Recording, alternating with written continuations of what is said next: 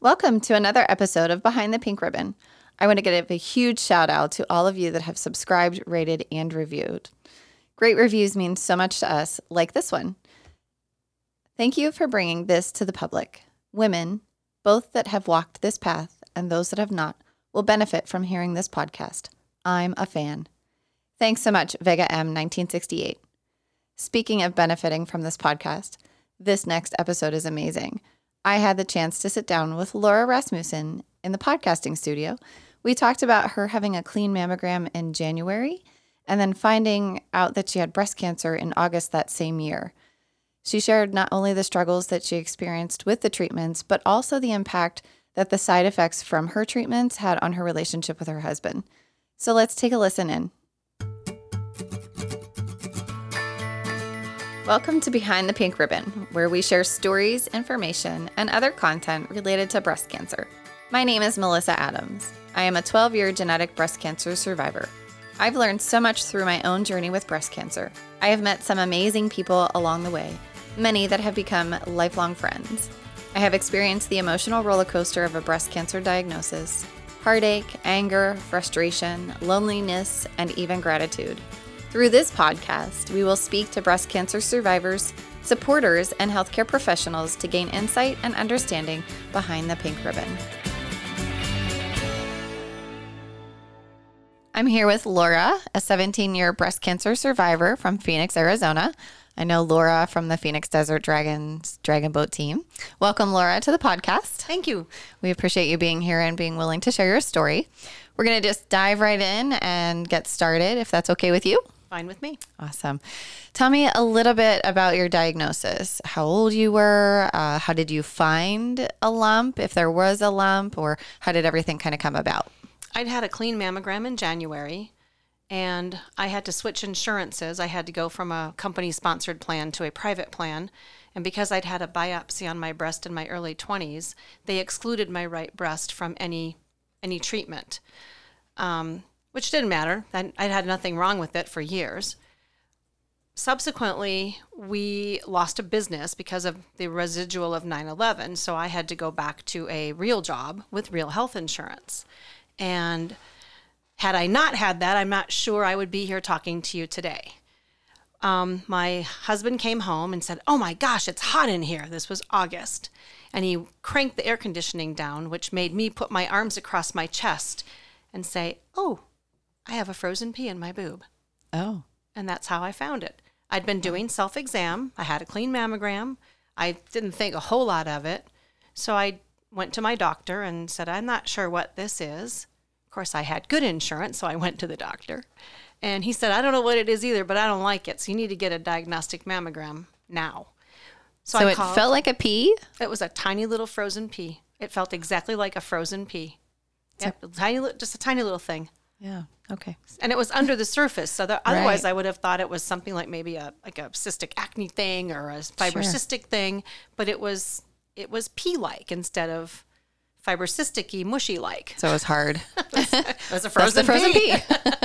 Yeah. Okay. So I ended up getting the mammogram and diagnostic mammogram, and the radiologist said, "Well, I'm not sure. I'm not going to be able to say one way or another, but if your husband were here holding a gun to my head, I would say you have nothing to worry about." So I went about life. I started a new job, and 4 days later, I got the call from my doctor that said, "You need to come and see me." And I went in to see him, and he said, "You have breast cancer." And I said, No, I don't think so. I think you have the wrong person. The radiologist said, "No, you have breast cancer." And unbeknownst to me, he had called my home the night before and left a message on the answering machine with the diagnosis so that I could mentally prepare before coming to the office the next day. Well, my husband had listened to the message, not understood it, and deleted it. Oh my gosh. So it's kind of a comedy of errors. So I don't think anything's happening. So what did you think about when you found out that he left that on your answering machine? I was so shocked about the fact that I was diagnosed. I didn't even think about that part of it. That didn't even bother me.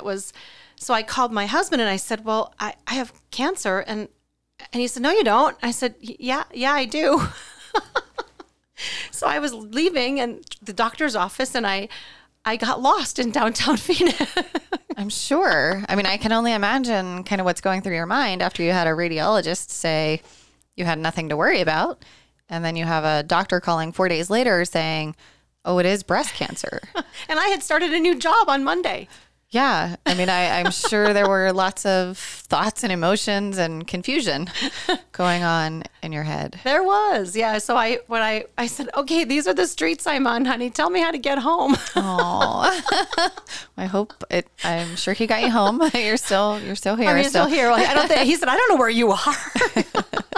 So eventually I figured it out, got home and, had the pity party and the shock and all that stuff. And the next day I called my employer. And our corporate office was in Boston. And I said, well, I've been diagnosed with cancer. And, I know this is off the record between you and me, friend to friend. If you don't want to take this on and you want me to resign, just say the word. And this, we didn't have this conversation. And the HR manager said, we are an all-female company. And we will absolutely not ask you to do that. Wow. So I stayed with the company for a few more months. They sold the property. And so then I had new owners come in throughout the treatment process, which was very disconcerting. And I ended up leaving shortly after that. But the time I was there, the corporate office sent me a fruit basket every month. So I was making sure I got my nutrition. I got a new, it was a retirement community. So I got a new executive director. And she came in, we had a staff meeting, and she's telling me about what her conversation with her husband was. She said, Jesse, my business manager has cancer, and she's having surgery next week. What am I going to do? This place is a mess. What are we going to do? And he said, oh, you'll figure it out. And so she and I are still friends. Oh, wonderful. So let's go back. How old were you when you were diagnosed? I had just turned 41. 41. And back then, I was considered a young a person that was diagnosed. Absolutely. In this day and age, not so much. Yeah. With people being diagnosed very young. Right. Yeah. It is definitely more common now than at that point in time. But yes, still very young to be diagnosed with breast cancer. And then in terms of stage, so you said it was a kind of the size of a pea. So what stage did they diagnose you with? It ended up being stage 2, type 2. Okay. There was more underneath the frozen pea. Okay. So what is the type 2 part of that? So stage 2, I know is connected to a certain centimeter tumor, and then I don't really know what that type 2 meant. My tumor was 2.2 centimeters. Okay. Back then they didn't, BRCA and all that genetic testing was just coming into being.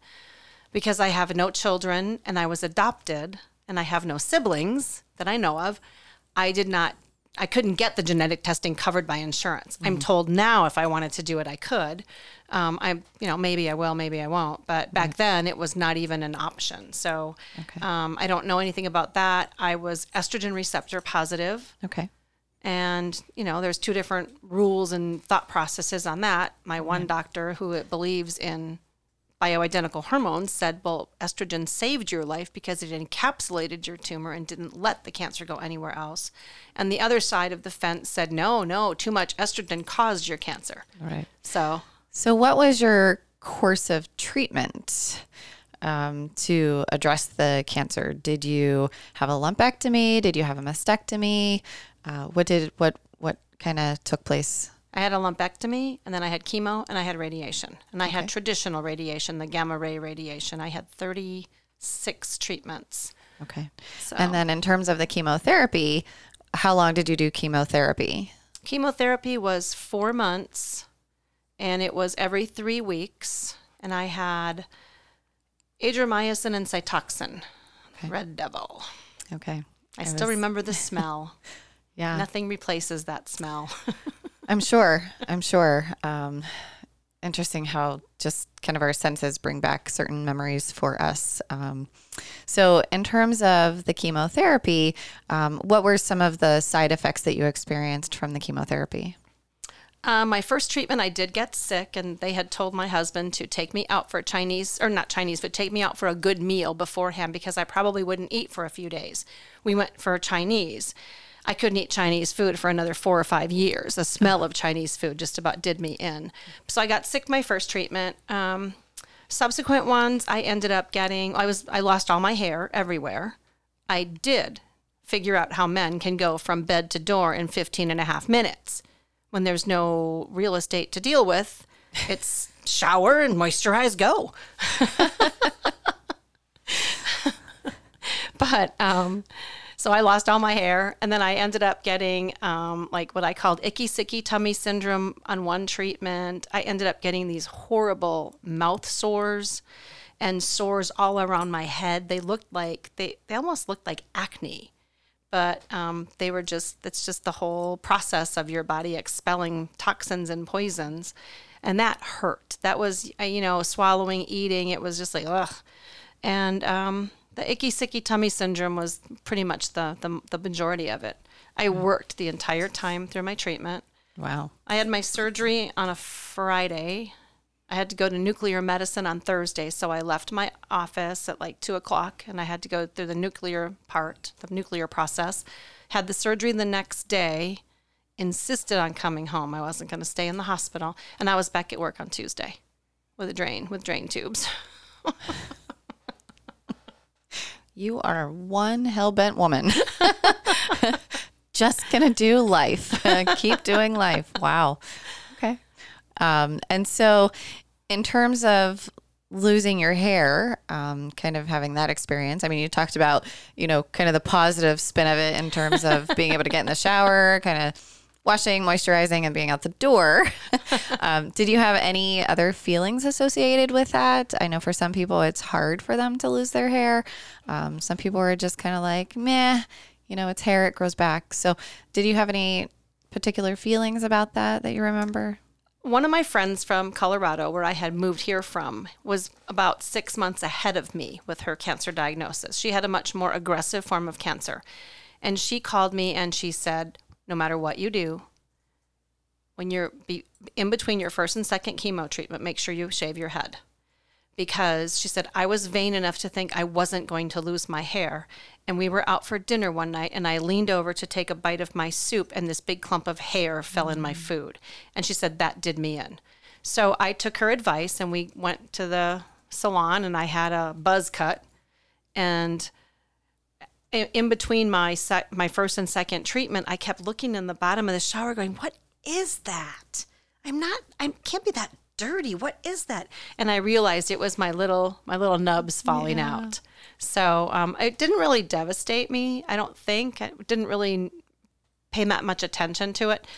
I was working in a retirement community, and thankfully I went through chemo in the winter, so I could just throw a do-rag and a hat on my head, and nobody really paid attention to it. But we had a Halloween party at our assisted living community, and I went as a biker chick, a bald biker chick. And one of the residents said, wow, she really takes Halloween seriously. She shaved her head. They had asked that we not tell the residents that I had cancer. Some of the care managers and nurses knew, but none of the residents did. And so that was pretty funny too. My then boss, the girl I'm still friends with, she dressed up as this great big huge rabbit. Oh so I've got a chain on my pants with a bald head, and she's the big fuzzy rabbit. So in terms of, did you ever explore the option of a wig? I mean, you shared that you had blisters on your head. I would imagine that would be extremely painful for a wig. So was that ever an option that you explored at all? I bought one. I wore it, I think, 4 times. I still have it in my closet because occasionally I wear it for a Halloween costume. I was blonde, and my husband said, well, that's a red wig. Let's try that one on. So I became a redhead for just a couple times. And it was very hot and very itchy. Even with the little skull cap that you wear underneath, it was extremely hot and itchy. And most people don't realize when you go through chemo, for some of us, it's instant menopause. and you're trying to deal with chemo and hot flashes and, night sweats and sitting in an office dressed up in nice work clothes and having water just run down your back, thinking, I have got to get this off my head. I'm going to share this real quick because it relates exactly to that. Not necessarily the wig part. I did not have a wig on, but when I started having hot flashes, I remember being in my office and I literally stripped down in my office thinking, dear gosh, please do not let anybody open this door because I will be in here half naked. So I get exactly what you're talking about. The struggle is real for sure. So in terms of the radiation, did you have any side effects from that? What kind of impact did you experience from the radiation? Radiation kicked my butt. My radiation oncologist said, if you had had radiation first, you would be saying chemo kicked your butt. It's just depend because I really felt like I kind of flew through chemo. Yeah, I was not feeling great, but radiation was every day at the hospital. And I hadn't told, in between my chemo and radiation, the company that I was working for was sold. And there was some things that came up and I found another job, but I didn't tell my employer that I had cancer. I figured I could get my radiation done. I would come in and be at work by 8:30 and nobody would know. And I didn't tell anybody. So, but the treatments were 5 days a week and you didn't want to miss. They were fast, a minute or two, but the fatigue factor for me was killer. It was all I could do to drive downtown, go to radiation, go to work, drive home, maybe eat something, and literally fall into bed. Halfway through my treatment, my parents came to visit, and my mom made a bunch of meals and insisted, come on, we're going to sit at the table, we're going to have a family dinner, and then she made a bunch of food for me to keep in the freezer after they left. And I don't think I would have made it through the second half of radiation if it hadn't been for my mom and dad coming out and just saying, no, you're going to do this. Yeah. You're going to do this. You said. So you had radiation before you went to work. Yes. So assuming that you probably started around 8 a.m.-ish. I was able to ask for 8:30 to 5 with a half an hour lunch. Okay. And my radiation was at 7:30. I worked in downtown Phoenix and I was going for treatment in downtown Phoenix. Okay. So. Okay. And then, so did your employer ever find out that you had a diagnosis? Eventually they did, yes. I mean, at one point I finally just took the hat off or the wig off and wore a hat. And then HR came and said, you can't wear a hat in the building. And I said, okay. So I pulled Well, here it is then. Here it is. Yeah. And there are diseases that, affect people where they have hair loss, but they just kind of looked and didn't really say anything because they really couldn't say anything. And my boss sat me down and she said, one of my nearest and dearest friends has cancer and blah, blah, blah, blah, blah. And I said, well, I'm going through treatment. And she said, oh, I didn't know that. And I said, no, I didn't divulge that in the interview. I'm sorry. Not something I'm going to list on my resume. And no, I never missed any work. Yeah. So my performance was great. It was, they were just like, huh, okay. Yesterday she had long red hair. Today she's bald. It's called a wig. So, in terms of, you talked about the fact that you had your mom and your dad, and so you had them as a support system, but they obviously were from out of town, and you talked about not having any siblings. So who around you was your primary support system? Well, my husband, he's my ex now, but my husband was gone 5 days a week. So as much as he could be, he was. And then I have a couple girlfriends who really rallied around me, which again, I don't know. I didn't let people in like I probably should have. Women don't generally ask for help. And so I just kind of plowed through it. Just, it's going to be done. It's going to be done. one thing with my husband, when I finished chemo and hadn't started radiation, he's like, well, good, you're back to normal. Let's get on with life. And I looked at him and I said, there's no going back to normal. We have to figure out new normal. Yes. And it was a struggle. It was very much a struggle. And so I hope you don't mind me asking, but in terms of him being an ex, was it related to anything with the cancer? If you don't mind me asking. I don't care. I don't think directly, but I think indirectly that yes, the demise of my marriage had a little bit to do with my cancer. Okay. I mean, I'm going to be blunt. You're a new menopausal woman who did not get to gradually go into menopause. Sex was not enjoyable. No matter what we did, it felt like sandpaper. It was just one of those, oh my God, how much longer do I have to endure this? So I guess I couldn't necessarily blame him if he stepped out. There was no discussion of it, but it was one of those things where it was horrible. Mm-hmm. And in one of the support groups I attended, that one of the therapists said, when you think about it, the stuff that happened on the outside of your body was also happening internally. So you had a sore on your head that was painful. You had sores in your mouth. So you had those everywhere else. We don't know if they were healed or not. And, trying to explain that to someone who is not going through it was really tough. And, for newly diagnosed people, even if you're not support group type, I gained so much information from my, what I call seasoned survivors in the support groups. They turn something that's really sad and painful into humor.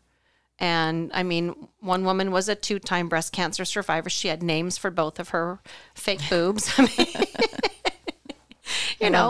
When some of our ladies had mastectomies and got their reconstruction, we had nipple parties when they got their nipples attached. You have to make the best of a situation. And I mean, when I was first diagnosed, I looked at my husband and I said, I don't know why this had to happen to me. Why didn't your ex-wife get this? Because she's a mean person and I'm not. And I realized later, it's because she would have been an extremely mean, bitter woman about the diagnosis. And I went a different direction with it. I didn't embrace it, but at the same time, it's like, hey, this is part of me now. And I was able to attend a retreat put on by Casting for Recovery. And that was really... What is Casting for Recovery? Casting for Recovery is an organization that provides fly fishing retreats at no cost to breast cancer survivors at any age and any stage. It is an international 501c3 company, or organization, not company. And if people can go online and Google castingforrecovery.org and see if there's a retreat in their state. Oh, that's fun. And then they can sign up for it. Well, I didn't. I was an alternate. It was the second retreat that we had here in Arizona. And when I got the call that said I was an alternate, I was like, well, that's interesting. And my husband's like, well, you don't fish. And I said, I know, but it's a free retreat. Why not? Exactly. Why not? The ladies I rode up with, we carpooled up. We had the best time. We had the rowdy party cabin. I know you can't imagine me in a rowdy party cabin. But in addition to learning, being exposed to fly fishing, I never learned how to fly fish because I didn't continue with it. I also learned a lot about myself on that weekend retreat. And it was very, very powerful. I looked around. So what did you learn? Oh, I looked around and I was like, she hides behind her kids. She's funny. She should do stand-up. Oh, defense mechanism. And as I was kind of looking around the room, all of a sudden I stopped dead in my tracks and I was like, shit, I hide behind work. And that was a real realization for me that I was like, you know what? That was my defense mechanism. That's how I buried it. And from that point on, it was like, I can't do that anymore. I came home and a couple months later, I quit my job and I started my own business. Good for you. Although I feel like that might take up more of your time. Well, but it wasn't, it does. Yeah. But I mean, I'm still self-employed after all those years. But the other thing it really did was it really sealed the importance of having a support group, a sisterhood. I mean, I don't want to call it a support group because people shy away from that term, but just a group of people that get it. I don't have to explain it to you. You get it. All I have to say is, oh yeah, blah, blah, blah. Pick a subject, a topic, and you get the eye roll and the smile. It's like, you get it. Mm-hmm. And a lot of people don't. I mean, I've had people that say, well, people, I mean, I'm single now, I'm dating, and people will, trying to, people will say, well, yes,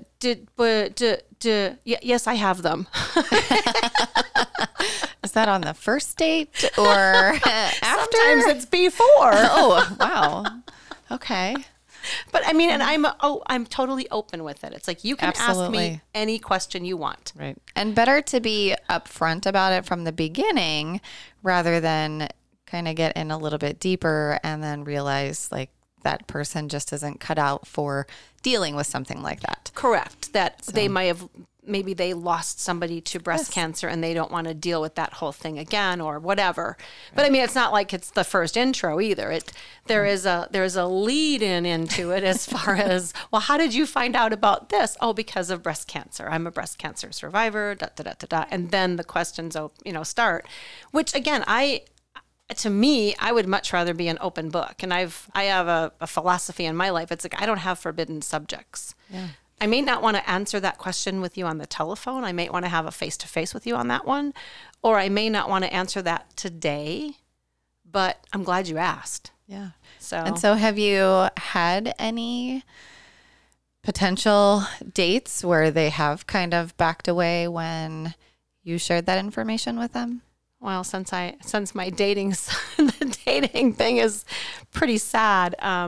No, I have not. The couple of gentlemen that I have said something about my cancer, they want to know, like, well, what if I do this? And I said, well, that side hurts. And because I had a lift and reduction on the other side because of scar tissue issues on the breast cancer side, there's not a lot of feeling left. I mean, they respond, they look like they're feeling, but I don't feel anything except, pain on the one side and kind of nothing on the other. Right. Well, but I'm upfront with them. It's like, look, No, I think that's great. I mean, I think, again, just being forward about that information. And I think it's a balance. Like, you've got to find that timing, where it's not exactly what you said, like the very first thing that you talked about, like just blasting it out there on a billboard. But having that conversation so that you don't get too far into it and then realize like, oh, that person's going to jump ship. Right. And, I at this point in my life, it's kind of like, well, I am who I am. You are who you are. None of us comes without any baggage. I don't like to carry my bags, but, I try to leave it in a backpack so it's not really big, but it's just part of who I am. I mean, absolutely. I can't change it. So, right. And if you're not equipped to handle it, I mean, then that's okay. We don't have to do anything, but we can be friends. I can be your friend. I don't have to be your romantic partner. Yeah, that's great. That's great. In terms of like one piece of advice that you would offer somebody who is newly diagnosed, what would you offer to that person? I would say get yourself into some type of a support group. A lot of the hospitals offer them. And the only reason I'm suggesting it is because you're going to see a doctor. They're going to say, well, you can choose this or this or this. Well, you're shell shocked. You have no idea what radiation might entail. There's different forms of radiation now. You have no idea what's the pros and cons of a mastectomy, a bilateral, a lumpectomy, radiation. I mean, what? The people in the support group will give you the good, the bad, and the ugly. And they will also tell you, this doctor has crap bedside manner, but oh my God, look at the finished product. If you're looking for someone to hold your hand and cuddle you, you might want to go talk to this person. And I think you get much better candid information. In addition, the support groups also have information on other of things available to breast cancer survivors at no charge or nominal fees. I mean, it's because of a support group that I found Casting for Recovery. It's because of a support group that I found dragon boating with the Arizona Dragon Boat Association. And I mean, had it not been for 2 people showing up at one of my little meetings and talking about it and me getting all excited and going out there and then coming home and telling my husband, yeah, I'm going to join this team. And he's like, oh, really? Another thing you're going to do without me? And I went, okay, well, my dad's kind of sick, so I better not. And as it turned out, God works in mysterious ways. My father passed away the year that I was going to join the Dragon Boat team.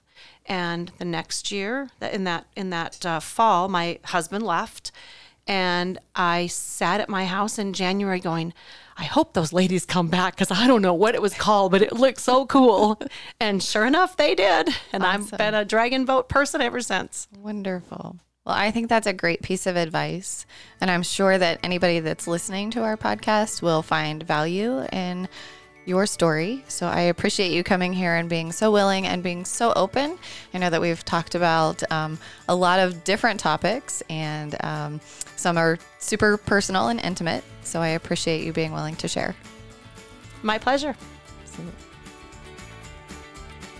Thank you for listening to this episode of Behind the Pink Ribbon. Don't forget to rate, review, and subscribe. If you or anyone you know would be interested in sharing your story, please send an email to podcast@behindthepinkribbon.com.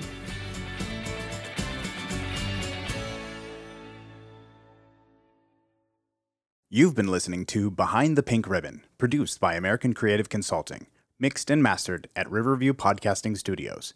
For more information, please visit designbyacc.com.